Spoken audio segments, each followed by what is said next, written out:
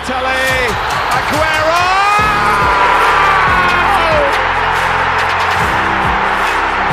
I swear you'll never see anything like this ever again.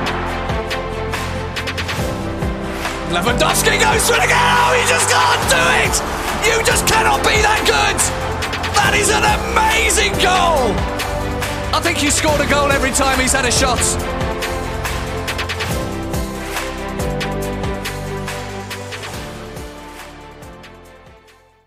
Hello, guys. Welcome to another episode of the 50+1 Football Podcast. With me, as always, the Roberto Carlos to my Ronaldo. The BFG and Billy are back. Let's get straight into it.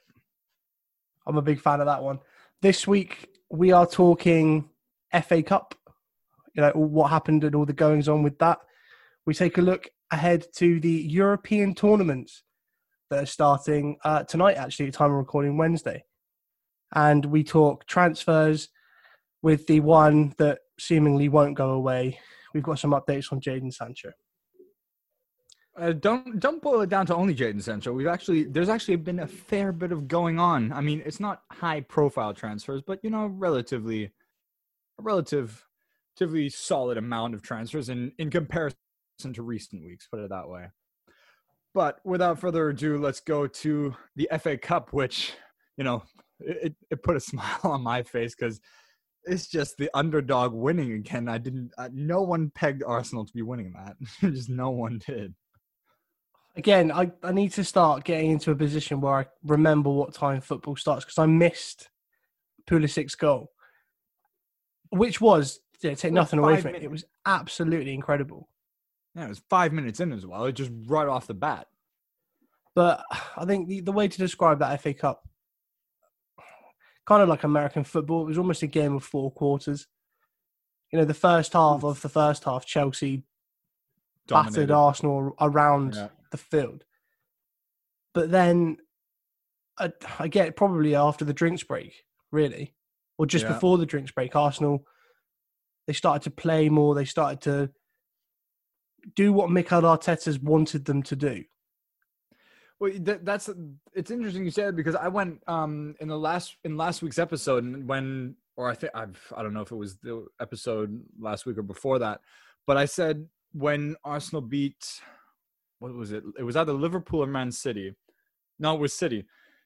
When they beat them, they actually had a clear plan, and there was the awakening moment that everyone realized, Arteta's actually doing something with that team and, they're following his plan. So you saying that they're following his plan again just shows, Arteta's, I think, come through to that team and he has the dressing room. He's got the confidence of the players and they're slowly starting to form a cohesive, unit. Yeah. And again, granted, Chelsea went one up and it just highlights what we've said and what everyone else seems to say about Chelsea. Going forward, fantastic. They will only be better next season with Timo Werner, Hakim Ziyech, and if they get Kai Havertz, that'll only be better. But they need defenders. They can't not have. Yeah. You play such a high line against the pace of Nicolas Pepe, Lacazette, Aubameyang. Yeah, I'm sorry. You're going to need some guy who's you need a pacey center back who's going to be able to cover, the lumbering ones, if you will. Exactly. And, as good as he has been for Chelsea, Cesar Azpilicueta is not that dynamic centre back to compensate for the lack of dynamism in the others if you're going to play a back three. Yeah, especially if you play a back three because you obviously going back a back three is supposed to be supported by the wing backs and should become a back line of five. But on the break, that back three is going to stay a back three. Yeah, exactly. You say Marcos Alonso loses the ball, then you've exposed Rudiger and Kurt Zouma on that left-hand side of Chelsea's defence. But again, take nothing away from Arsenal. And take nothing away from Aubameyang. 70th goal for Arsenal. A little dink over Caballero. That was a surprise as well. Yeah, and to give all credit to him, he scored a brace in the FA Cup final. He is a striker who has come up big for his team in when the they crucial need it. moments. Exactly. And yeah, Arsenal do need some reinforcements elsewhere, but the biggest bit of business they can do, in my opinion, would be to get him tied down, not necessarily a long term, but at least, 2-3 more years. Yeah, I mean, he's 31 at the minute. You can definitely tie him down for 2 to 3 more years. Because by that time, who knows, Nicolas Pepe might be able to take over from Aubameyang, or you get another, young striker. But that's beside the point. I think it's just going back to what you said. Chelsea need to sort out that back line and sign a pacey center back to compensate. Because I'm not going to slag off Zuma or Rudiger too much, because they're in and of themselves they're a solid center back pairing, at least, and being supported by Azpilicueta is not a bad back line, but having three guys who are relying mostly on their positioning because they know their pace won't save them, it's a bit too much to ask, especially when you have a team that can overrun you on the wings and up front like Arsenal did. And there's one blemish on that final as well. Not the number of injuries that happened, because, God forbid, you don't wish injuries on anyone. Yeah. But the refereeing performance was absolutely... Yeah. It was horrendous. Sending Mateo Kovacic off for... He hasn't touched Granit Xhaka. No, I think that broke them. That broke Chelsea in that match as well, because once you go down to 10 men... Ooh. I mean, they were just starting to get the ball back again and start playing again. And then, I think, was it Bobby Madley? Bobby Madley? Yeah. I think, yep. Who, they gave him another FA Cup final, which they don't normally do, but it happened in 2017. Again, Arsenal against Chelsea. That's the funny part as well. A poor refereeing decision against Chelsea. Arsenal win the cup. 3 years later, an even worse refereeing decision against Chelsea, and Arsenal win the cup. I mean, there's no guarantee Chelsea would have equalised. Just interjecting here, referee was Anthony Taylor. That's the one, Anthony Taylor. Just to get that one cleared up. But yeah, you're not wrong. It's twice in a row the same referee who's, to a certain extent screwed Chelsea over. And also, what was it? Martinez, Arsenal's goalkeeper, just, absolutely running out, taking a step outside his own box and just handling the ball like he would in the 5-yard area. The 6-yard area. It's... Like when you see the replay and you see how, the Hawkeye, as if they were lining it up for offside, you just see how he's a solid foot outside his box. Like I can't even make the argument that his feet were outside the box, but his hands were in. Like his hands are fully outside the box. All of him is outside the box. It's ridiculous. And he's caught the ball. I mean, how do you not see that? As a lino as well. I've said it before on here, and I'll keep reiterating it until people either physically attack me in the street to tell me to stop, or it changes. It's the best football, the best league in the world. Granted, this was the FA Cup, but still, top officials from the top league in the country should be doing better. Yeah. Worst officiating going. Yeah, I mean it really is baffling to me. Something has to change, but it won't, because people are stubborn as fuck. Well, I'd say I'm just as a little anecdote to round off this small piece on the FA Cup. Aubameyang manages to drop said trophy, and what was it? He broke the plinth off of on which the trophy stands. So basically, like the little. I don't know what there's some word for it, but I mean, come on. What is it? What is it with 2020? Branislav Ivanovic managed to smash the trophy that Zenit St. Petersburg. Yeah, Zenit St. Petersburg got for winning the Russian league. I mean, given who the hell makes a freaking glass trophy? Well, it wasn't the That's just worst. dumb. Cut back a few years ago, and Sergio Ramos drops the La was my Liga next one, trophy yeah. under the bus. Oh no, that was the best part. Not only did it drop, but then you just see the bus slowly just right over it. It was like one of those hydraulic press videos you see on YouTube. Oh no! But moving from the FA Cup, but sticking with Arsenal, and I don't want to sour all the praise I've heaped on Arsenal just now, but something, I don't know the inner workings of that club. I don't know the financials of that club, but a club that's voluntarily paying Mesut Ozil £350,000 a week to not play football. Let me emphasize that again. And is offering another player who hasn't even signed with them, is offering them 130k a week. Arsenal have just made redundant 55 members of staff from all levels. And there was something that the highest yearly earning of that was 40k a year. And one of them... You're offering... it just makes my bubble. You're offering one guy double the amount of your highest yearly salary that you've just let go. And you're offering that a week. Ignoring the fact that you get prize money from winning the FA Cup and the Europa League campaign alone is worth at least 40 million. That is just enough to make anyone's blood boil. I mean, it's bad enough that Arsenal also have the highest minimum price for a season ticket in the whole of the Premier League. I mean, we're talking about, I'm going to have to bring this up now. Sorry, Arsenal fans, but you're going to get it today. Your club is mid-table at the minute. My friend, you cannot be charging.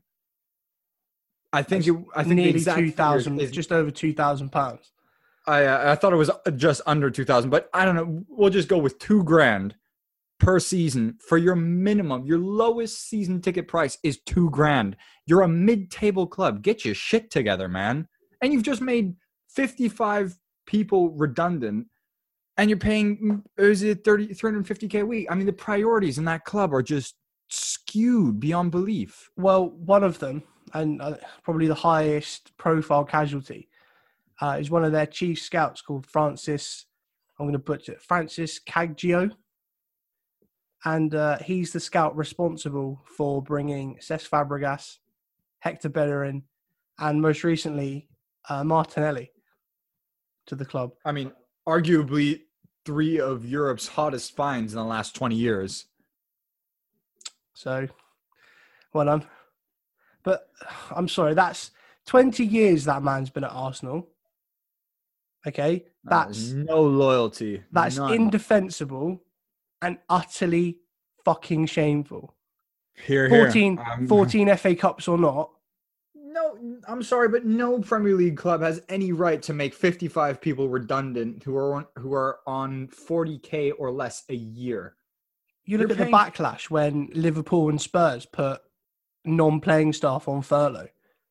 Oh yeah. It took them back. I wouldn't be off. You've got enough money to pay those. It's just. Let's move on to something happy before I pop a blood vessel. Oh yes, the Champions League. The Champions League is back. I mean, as well. So is the Europa League, but we're going to start with the Champions League. Don't forget the Europa League. God. We're going to start with the Champions League. We'll get to Europa League in a minute. The Champions League, since we just talked about the FA Cup and the fact that, Chelsea had a bunch of injuries, we will start with the big one. I mean, at least for me, which is obviously Bayern Munich versus Chelsea. Bayern have a 3-0 away advantage after smacking Chelsea up and down Stamford Bridge in the first leg. I mean, there's no other way to put it. Okay, I'm being a little bit little bit harsh. Chelsea did have some good spells, and they had a couple shots on target, which, Neuer saved in world-class fashion. But, I'm pretty sure everyone can agree that there was night and day between Chelsea and Bayern, because Bayern were just, ruthless in that first game. Lewandowski came up big. Davies was making anyone who tried to defend him on that left side look like they should be made redundant. I was going to say Davies was probably your best player that night. Yeah. But looking at this match now, and just after what we've seen in the FA Cup, Chelsea have now got, in the category of injuries and bans, 6 key players, 4 of which are probably from your starting 11, 2 your first choice backup wingers. So you've got Marcos Alonso out on red with a red card that he got in the first leg. Jorginho picked up a second yellow in the first leg. Pulisic went out of the FA Cup with a hamstring injury, and he will definitely not be fit.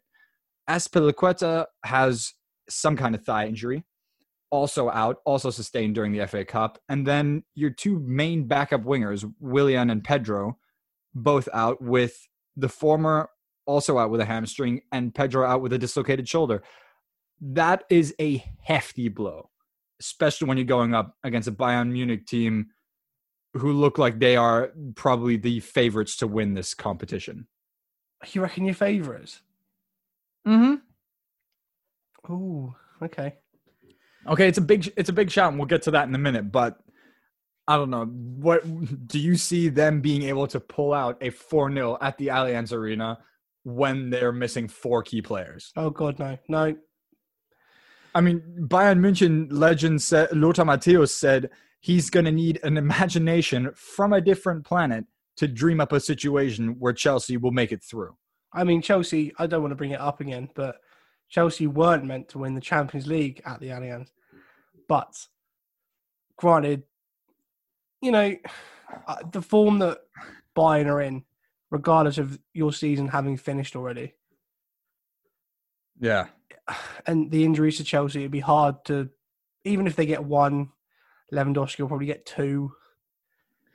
Yeah, I was about to say, one thing to keep your eye on is Lewandowski already has the chance in this mini tournament to set a new Champions League goal-scoring record in a single season.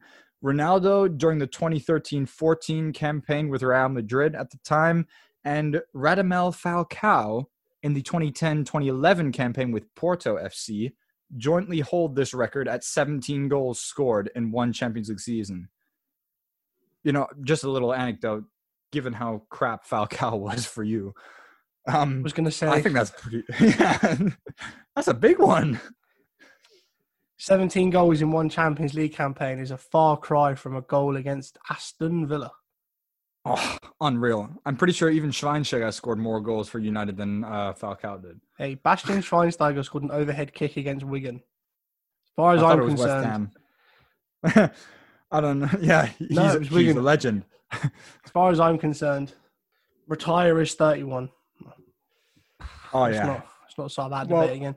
But looking at the other fixtures from the remaining last of 16, so already through to the quarters, you've got Atalanta, PSG, RB Leipzig, and Atletico Madrid playing each other respectively.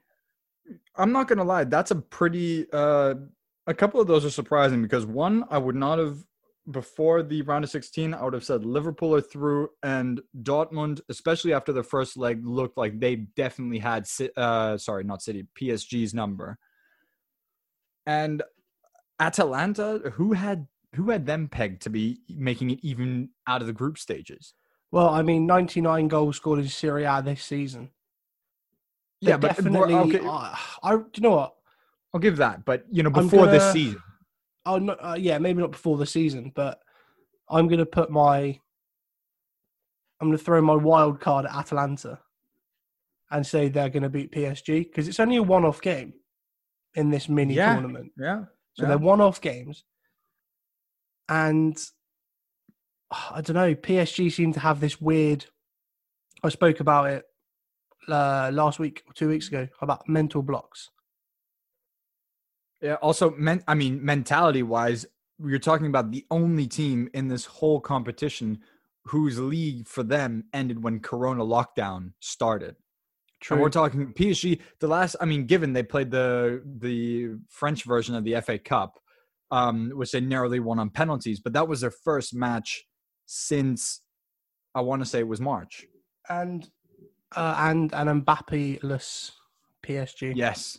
Yeah. Granted, that is a big just one. a small matter of Neymar, but Yeah, Mbappe still a bit of a blow.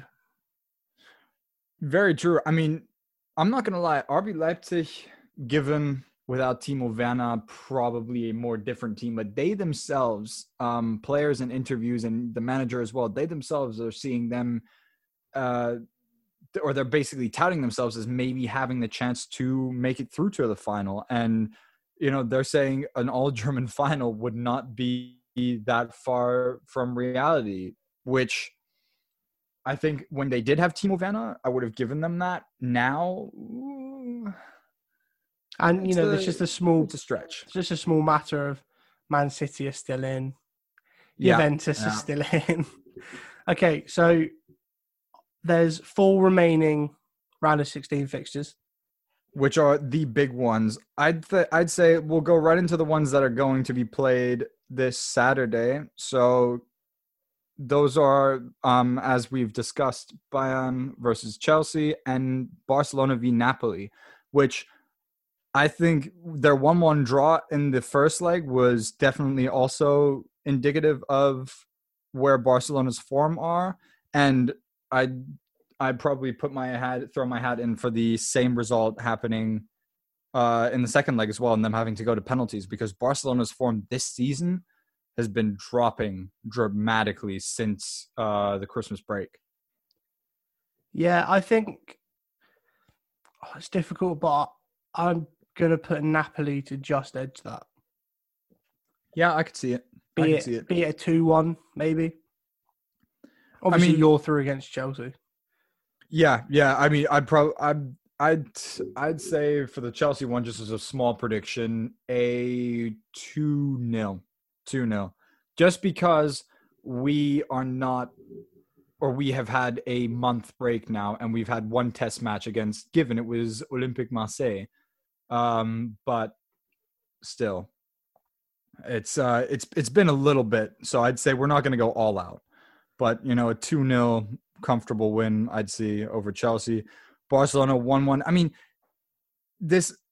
you've just got to also look at what's been happening in and around Barcelona as well. Like, for one thing, the game was almost postponed due to rising coronavirus cases in Barcelona again. True. They've openly criticized the manager. Players have literally gone in front of the media and said, I don't like this guy. I don't like his coaching style. I don't like what he's doing. Well, the president said he's not a Barcelona manager.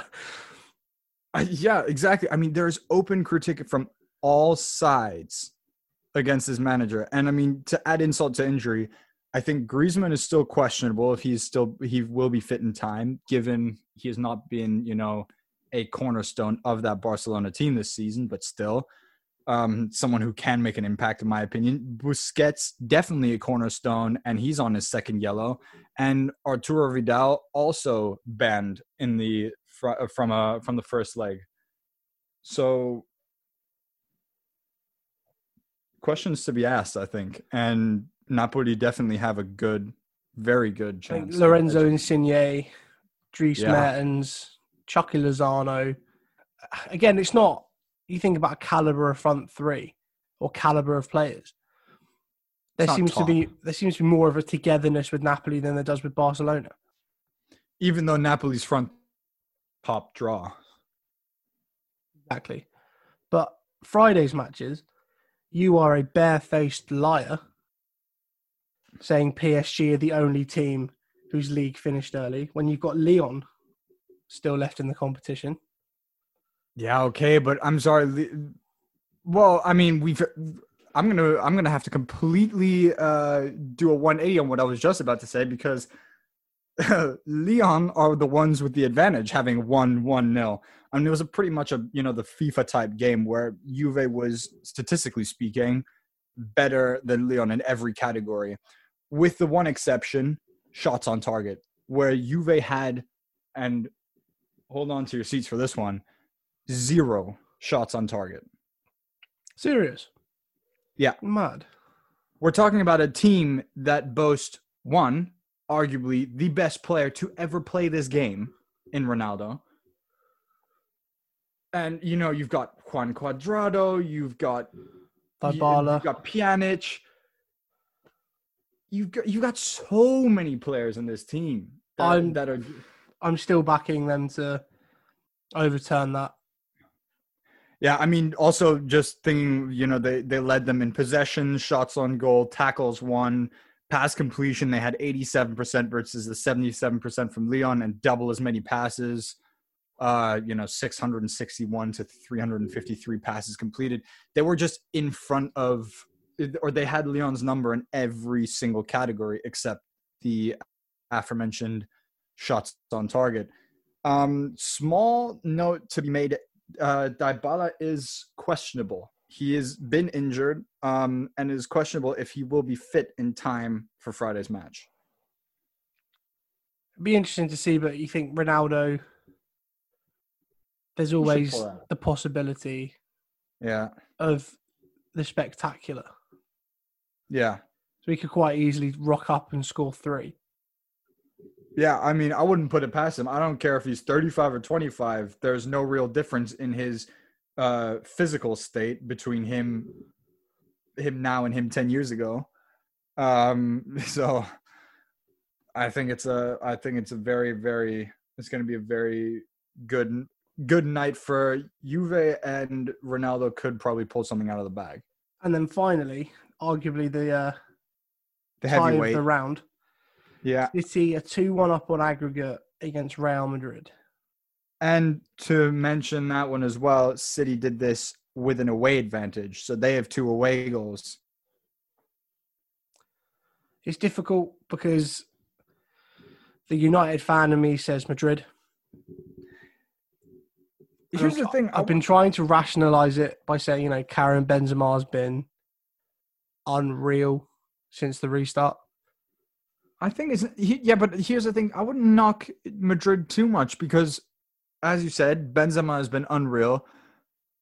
The one problem that I see is that one of the main reasons that Real Madrid did manage to overtake Barcelona and secure their 34th La Liga, that statistic alone is already unreal. But one of the main reasons for that was Sergio Ramos, not just his leadership abilities. I mean, also, he's now their number 1 penalty taker, which I think no one saw for a centre back. I think, he's also big now. He's now officially one of the. I think he's the most prolific defender in all of La Liga, as in La Liga history, which is that's mad. It's unbelievable. I think he scored 71 goals, if my figures are correct, in all of his time in La Liga. But and I say the problem because as great as Ramos is, he picked up his second yellow in the first leg, and he is definitely banned from this tie. So how are you going to compensate the leader in that team? Yeah. It's difficult, and especially City, De Bruyne's on form, Sterling's been great. Yeah, the only one City are missing right now is Benjamin Mendy because he picked up his second yellow, and I'd say they'll be able to compensate. Yeah, I don't think Pep fancies Mendy, to be honest. No, I don't think so either. I mean, just a small side note, the problem children of Real Madrid, Gareth Bale and James Rodriguez, were both left out of the Champions League squad. I like that, the problem children. Well, I know where Bale's going to be Friday night. He's going to be on a golf course not giving a shit about the game is where he's going to be. Mate, if they're paying me that much money. Here's the thing as well. Bale has literally got, and excuse the expression, but he has got Real Madrid's balls in his fist. Because he can literally sit out. I mean, if he doesn't care about not playing, he can set out his contract and keep getting paid. What is it, $350K a week? Well, that's the thing. Someone, it was on TalkSport, so it's not, the most credible. But someone on TalkSport tried to claim that Gareth Bale was the victim in all this. Not really. If you think about the way he's conducted himself, I'd give whoever said that on TalkSport I'd back them up on that, because I'm definitely saying you're correct when you say that, the way he's conducted himself in recent, or basically in the last season and a half, really, he hasn't been the model player. So he definitely could have bit back his pride and said, do you know what? I'm just going to keep training. I'm going to keep my head down. I'm going to keep going, and hopefully I'll get a chance. On the other hand, I don't see why Zinedine Zidane just stopped playing him all of a sudden. Especially when you have to compensate losing Ronaldo ahead of the 2018-19 season. I would have thought that he's your number one guy to, take over from him. Yeah, maybe there's, obviously there's stuff that goes on that we don't see or we don't hear about. Maybe one day Gareth Bale will talk about it. But probably get asked by reporters every single time he comes on as like a pundit or whatever. He'll still get in the Wales team for next season's Euros. Oh yeah, I mean he's still their best player, regardless if he doesn't play at all next season as well. He'll still walk into that Wales team. He'll still be their talisman. Yeah. But enough about Gareth Bale. So the lineup for the quarters, we've got Atlanta against PSG. Difficult, but I'm backing Atlanta. Let's just go for the underdog. Come on. Everyone loves a good underdog story. Come on, the Atalanta. RB Leipzig against Atletico Madrid. That's going to be a close one. Not going to lie. With or without Timo Werner, RB Leipzig are still a good team. I think that's difficult to call. Maybe Atletico. Maybe just because of their experience, because RB Leipzig are only in their third season of, top tier football and their second season of Champions League. And this is the first time this club has ever been this far. The third quarterfinal, Napoli or Barca versus Bayern Munich. Or Chelsea. I love how we're already just going with that. It's just going to be Bayern. There's no chance in hell that Chelsea are going to. Okay, when Chelsea win 4-0 on Saturday, I'll clip this bit up and I'll post it. Okay, here's the thing. Here's the thing. If that actually were to happen, one, I deserve getting this bit clipped up and reposted. Second of all, I think that would be Hansi Flick out on his ass. You can't lose. There is no excusable way to lose to this team. They're missing 4 key players, and you're at home again. And this is the exact same team that beat you in the final that you had at home 8 years ago. There is no excuse to be there's no way in hell that you can be losing this match. You should be going into this match thinking, I want to beat these guys 4, 5, 6, 7-0 if possible. Like, I want them to feel as miserable as we did that 2012 time. And there's still players on Bayern's team who were there for that final. Manuel Neuer, Jerome Boateng.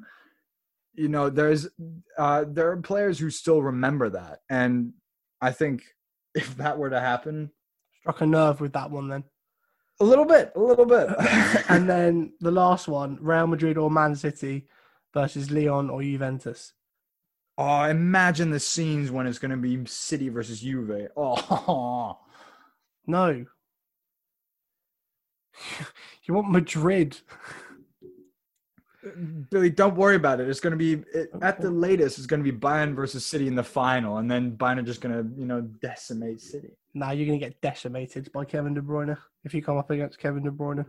I'm sorry, you're talking about a team that has in their midfield Goretzka, Kimmich, Thiago, Müller, Sane. No, we can't play. No, you can't play Sane.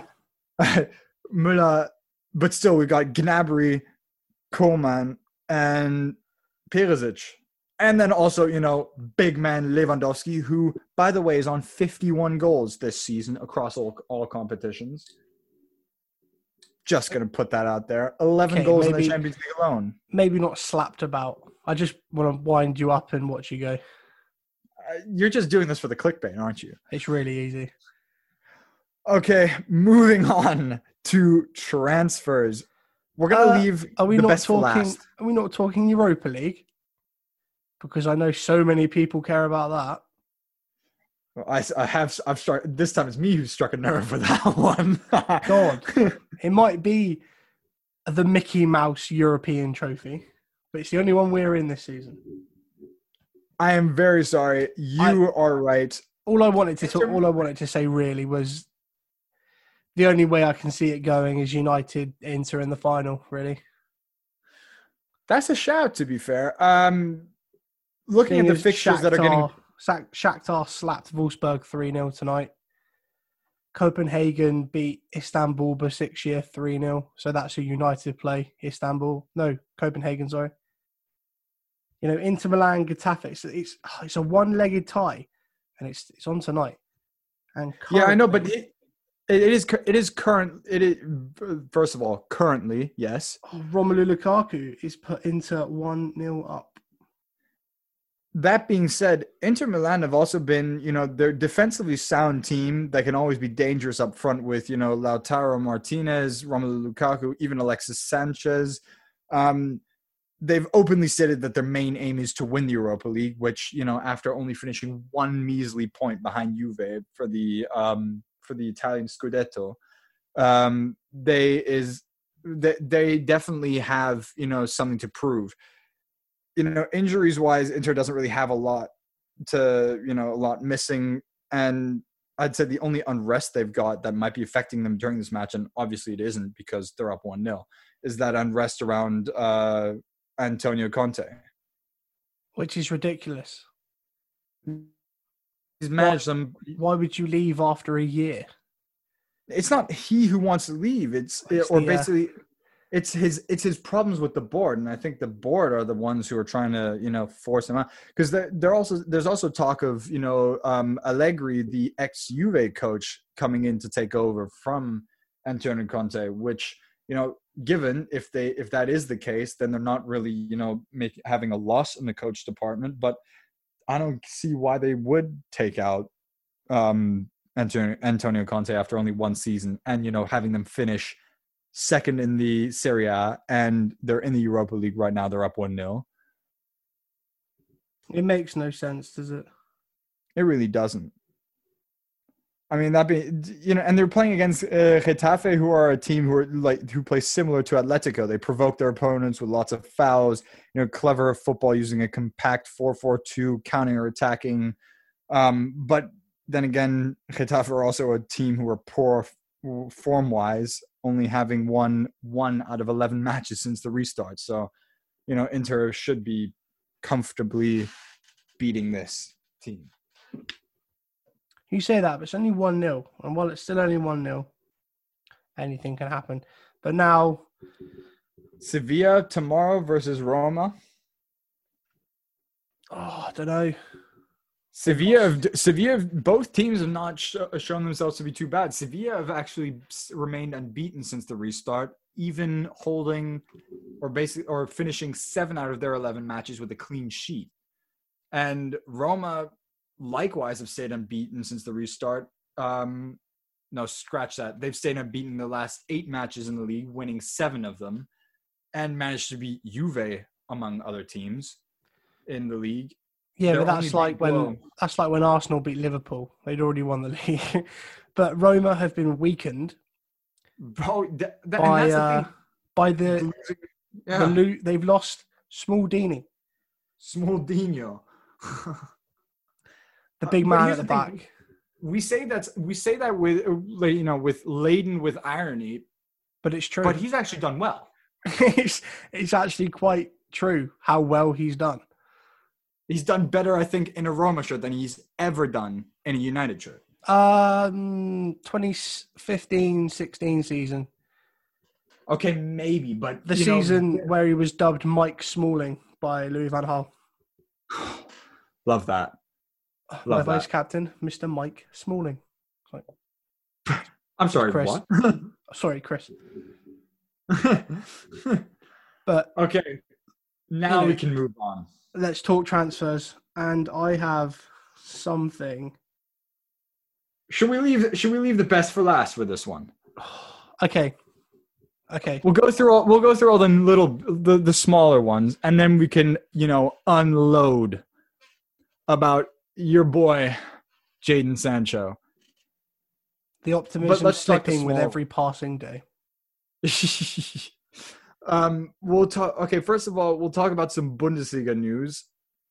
Freiburg's keeper Alexander Schwolo is now moving to Hertha Berlin on a permanent move, and he's going to be coming in as a new number one. I'd say it's a very good signing because he's been a solid keeper, and he's one of the main reasons why Freiburg are finishing always within, they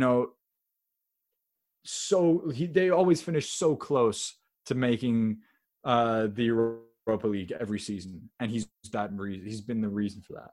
So are they bringing in another keeper, or are they losing one of their better players and not replacing? I have yet to find out about how they're going to replace him, but with Berlin buying a new number one, their current number one, Rune Jahrstein, might be up for grabs.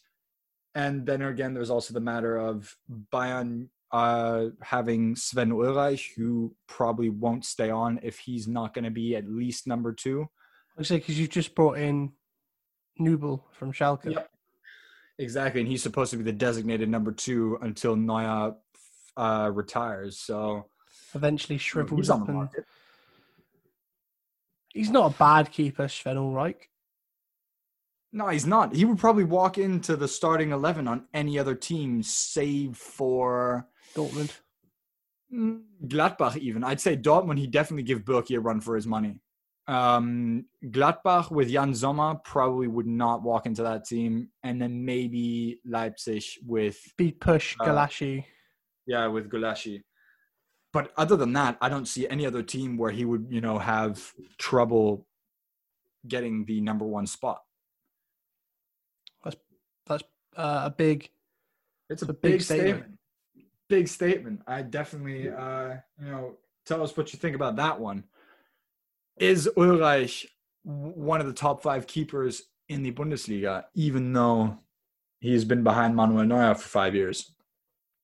I mean, I'm just going to talk about when Neuer was injured for a season, how he backed up Neuer and basically made anyone forget that he was really there up until the semifinal against Madrid, where he then all of a sudden inexplicably flips. And I lost my shit. Oh, I've still got the video from that night.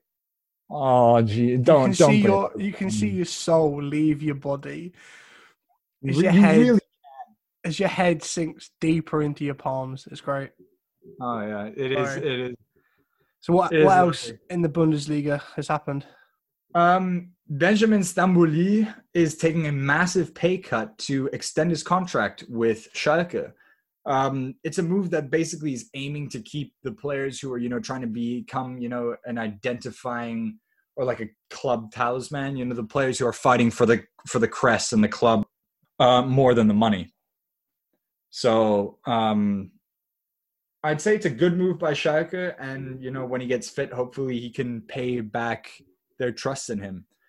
It's a good move from Stambouli as well. Yeah, exactly. It also shows that he's got character. He's definitely going to become almost an automatic fan favorite.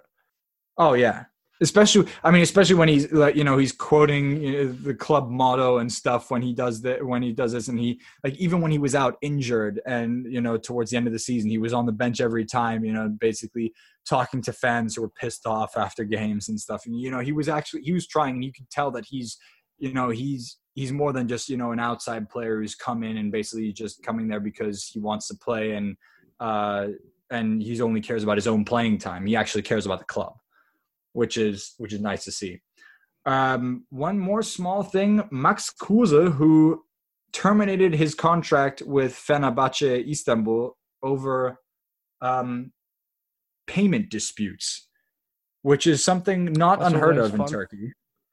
I was about to say that Super League in Turkey is kind of known for the players who come from top 5 leagues and then come there, and then they're basically, Loris Karius, I think, also has he had terminated his loan terminated because of early. also payment disputes. Yeah, also because is that just a case of them promising players from top 5 leagues similar wages to what they're on? Well, I mean, here's the thing. I don't know how they can do that, because a club, when they, especially within Karius's position, when the clubs talk about a loan, both clubs basically make it clear this is how his wages are going to be split up. Either the club who's loaning the player or taking the player on is going to take over all of his wages, or they take over at least half. Or is this another sports casualty of the pandemic? Well, with not having full stadiums and things like that. I don't think so, because these allegations of payments being withheld, at least in Karius's case, already going back to as far as September 2019, and he's talking about he hasn't been paid since then, and that was one of the reasons. Shit. Exactly. And I mean, seeing as this is not only these are 2 clubs out of the Super League, I think it's a small running. It's almost like a pattern with Turkish clubs.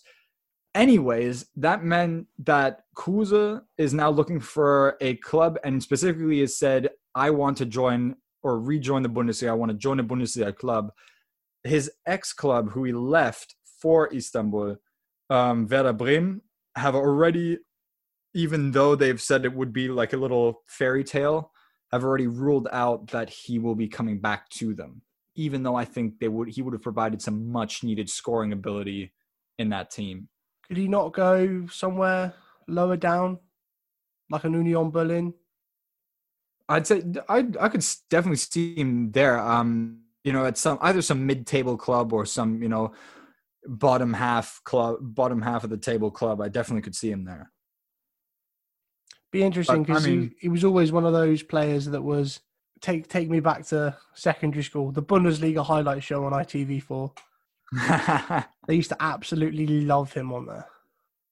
And I mean, he's a decent striker as well. He's one of those strikers who no one really has on their radar, and then all of a sudden he pops up at the end of the season having scored 10 to 15 goals over the whole season, and everyone's like, "Whoa, he's done some stuff.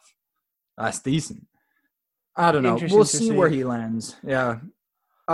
Before we move on to your much debated topic of Jadon Sancho, we need to address the other Manchester club who has now been on a small shopping spree in the last couple of days. Ferran Torres. From Valencia. 20. It's depressing because he's 3 years younger than we are. He's 2000. I don't 2000 like that. born. That's grim. Yeah, so he's basically the Leroy Sané replacement, and they got him way under market value for 23 million euros. That compensates itself out by them having just paid Bournemouth, in my opinion, over market value for Nathan Ake. So they've paid 41 million for Nathan Ake, for a relegated centre-back. It was a 41 million, so that's 41 million pounds, because I don't think 41 million pounds comes out to 55 million euros, because that's what they're reporting over here. Which is Sky Sports News says 41 million pounds. Okay, so the figure that they're reporting in Germany so far is in the realm of 55 million. Obviously, that's not an exact confirmation. That might be everything with add-ons. True. Like I was about to say a certain number of appearances, because you won't. Yeah. If they sign the players they're linked with, if they sign another centre-back, then they're 55, not. Yeah, I mean, I see your point. 55 million euros comes out to 49.7 million pounds. So I guess that must be another add-on clause that gets them another 8 million. But still, that's an unreal amount of money for a centre-back who just, as you've said, has been relegated with Bournemouth. I mean, God knows they need a centre-back upgrade, but I've seen a lot of them moaning like, oh, United spend so much money on all these average. It's like, mate, since Pep's joined City, spent 400 million on defenders alone. I mean, to be fair, defense wins you titles, right? Not the money that they've spent on the shit they've got at the moment. Fair play. I mean, John Stones is apparently being looked at by West Ham, if I remember that correctly. Ah, how the mighty have fallen. Oh, really? I'm The man I'm with you from on that. Barnsley. Here's the thing. Ferran Torres, going back to him, he had a market value, according to Transfermarkt, of 45 million euros, and City paid 23 million for him. I mean, given that the dent must be because of the coronavirus and things like that, but still.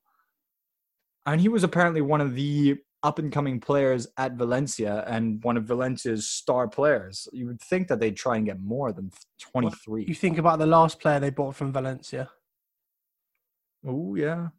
Messer David Silva. Very true, very true. But We're it's going that now to time your favorite, of the week. your favorite topic. It's your favorite topic. Jadon Sancho, what have you got for us? The start of the week, Lewis, I was quietly optimistic. Now, however, okay, something interesting. So last night, Tuesday, at time of recording, English press and English media, quite respected English press. So David Ornstein from The Athletic and Simon Stone, who is, Mr. United on Twitter, a respected journalist reporting that that United were prepared to walk away. They wouldn't be bullied by Dortmund. Say, this is what we're going to offer. We won't be bullied into paying you all of it. On the flip I'm side, pretty sure you said yourself that this is with, as much force as you could muster. Bullshit. pretty much, because you've got people, Christian Falk, who Mr. Bayern, Yes, sir. and my favourite, the godfather of transfer news, Fabrizio. It's just, Romano? yeah, that's it. I couldn't remember his last name. Christ, I There can't you like go. him that much. Jesus, What did they cut out? My mind went blank then. The godfather of transfer news, Fabrizio Romano, saying that personal terms have been agreed and they're edging closer to agreeing a deal, a flat fee with instalments. It was reported again today by Christian Falk that it would be 70 million flat, 30 million next season, 20 million the season after. So that is Dortmund's magic number of 120 million euros for Jadon Sancho. It's in if I were manageable Dortmund, chunks. that. Yeah, it's in more manageable chunks for United, who weren't prepared to pay it all down, because who does that? But Also Corona. Well, yeah. But the interesting thing I found, and the interesting thing I want to talk to you about, is I'm going to call it the United Club Brief. Okay? So take me back to last summer. Similar Harry thing. Maguire. We needed a centre-back. Harry Maguire. Man United and Leicester remain apart on defenders' valuation. I'll take you to January. Man United to walk from Bruno Fernandes deal unless Sporting Lisbon lower demands. And I'm fairly certain the same thing happened with Aaron Wan-Bissaka. So it's got to be some sort of weird shit negotiation tactic that Ed Woodward's trying, which clearly doesn't work because we pay what the club want for the players anyway. But then something else I found quite interesting. So the brother of Stefan Lichtsteiner, or Sebastian Lichtsteiner, the one that used to play for Juve. Stefan, yeah. Stefan Lichtsteiner. His brother is working as an intermediary with a third-party organisation in the deal. It's the same people that were intermediaries for Aubameyang to Arsenal and Ousmane Dembele to Barca. Yeah. So is that the way Dortmund do deals, or is it people get so frustrated with how they play hardball that it's like, I can't sit in a room with Mikhail Zorc anymore. I need to send in someone else. I don't know about that one, because I could imagine it, because Dortmund are, as they are listed on the stock market, for one thing, they're very much, well, they have to adhere to what their shareholders want. So basically, at the end of the day, when you're listed on the stock market as a club, your club had better be making serious dough and some serious profit, as with any company listed on the stock exchange. Any company listed on the stock exchange that is not making profit, the shares go down and the shareholders get pissed off because they see their money going out down the tubes. So basically, if you're Dortmund and you are listed on the stock exchange, you have an obligation to your shareholders that you make them money. So when they have that star player that they now know can generate some serious cash, they're going to probably play hardball when it comes to that, when it comes to their transfer fees. And all credit to them, they've managed to bring some serious money in for Aubameyang, for Dembele. The downside to that tactic is something that Uli Hoeneß has criticized this week, and it started a serious beef again between Dortmund execs and Bayern execs by saying Dortmund have this small club mentality where they buy players not to make them players for the club, but to turn them into marketable assets that they can sell for a ton of money in a few years' time. And that way, no player that they sign can really soak up the DNA of the club and say, I'm going to be here for a long time. And thus they can't build a hierarchy in the team. They can't build a solid structure in the team. And thus they will never win a title. I'm going to have to agree with him. Yeah, it's hard to disagree with that. Because you think about the history they've had, Dembele, Aubameyang, even Götze, Kagawa. What I found quite, not funny, but quite interesting was that the, Sky Sports News, The Athletic, people like Simon Stone, club sources, or my sources have told me. So someone in that club is telling the British media, oh yeah, if they keep doing this, we're going to walk away and they won't get any money from us. Sometimes I can imagine it works. But Dortmund aren't in a position to sell. I mean, here's my thinking with that one. This is because you've definitely highlighted the whole deal with the intermediary being, something. I thought the intermediary was more from United's side being brought in, and that United have been using an intermediary so that they have this as a tactic in order to have plausible deniability when it comes to dealing with the media. Basically saying, we haven't had any dealings with whatever club we're supposed to be negotiating with, and there are no deals on the table, so that they can say basically, technically we don't have any dealings because we're not directly dealing with that club because we're using an intermediary. Well, funny you say that because Michael Zorc said exactly that not too long ago. There's no contact with United. There's been no offer. I expect Jadon Sancho to come with us on August 10th to our training camp. Yeah, so I guess then I'm guessing that it was Dortmund who are using this tactic and not United. I just thought that United basically had a pattern of using this tactic with, as you said, Maguire, Fernandes, even Wan-Bissaka. So I guess then it's the flip side. I think we just lie to the press. I mean, it is hard because it's nice to have the plausible deniability as a club when it comes to dealing with the press, and it's brilliant on, the execs part and also working with their PR department as well. So, I mean, because the only thing that we basically know now is that personal terms between United and Sancho have apparently been agreed with something in the realm of £250,000 per week and a 5-year contract, if I have my figures correct there. Yeah, and you'd think wages wouldn't be an issue because if we offload Sanchez, which we're apparently doing for free, we're ripping up his contract. Yeah. For free, because he won't take a wage cut because he's a greedy bastard. Yeah, okay, but let's be real. You wouldn't have gotten a ton of money for him anyway. I would have been surprised if you would get 20 mil for Sanchez at this point. But that's the thing. Someone asked me when I put that thing up today on AT Sports News on our Instagram, flicking for Sancho updates. One of my mates was like, well, what about Sanchez? And I had to think about it. And I had a read of some stuff. And the only thing that I can really find Good footballer, great ability, but I think there was no cohesion.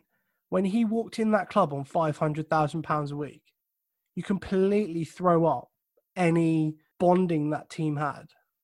Because you Paul Pogba sat in there, who arguably at the time was our best player, highest profile players, going, why am I not on that much? Am I not valued? Long story short, is we didn't have to pay a transfer fee for him. That's why he had so much money. But you can't offer that amount of money.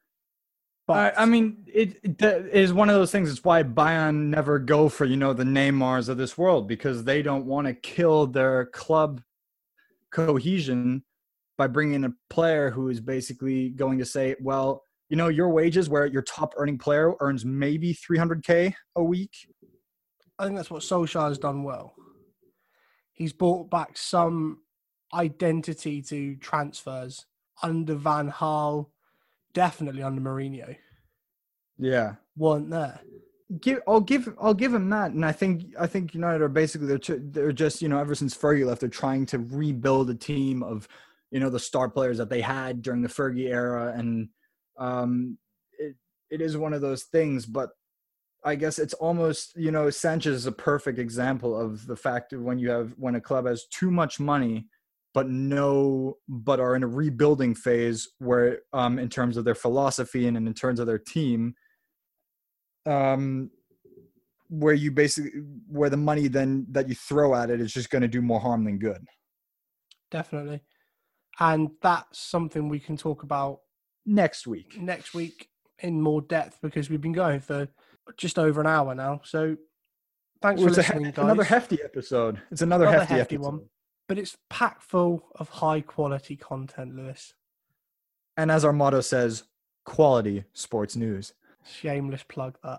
Thanks so much for listening.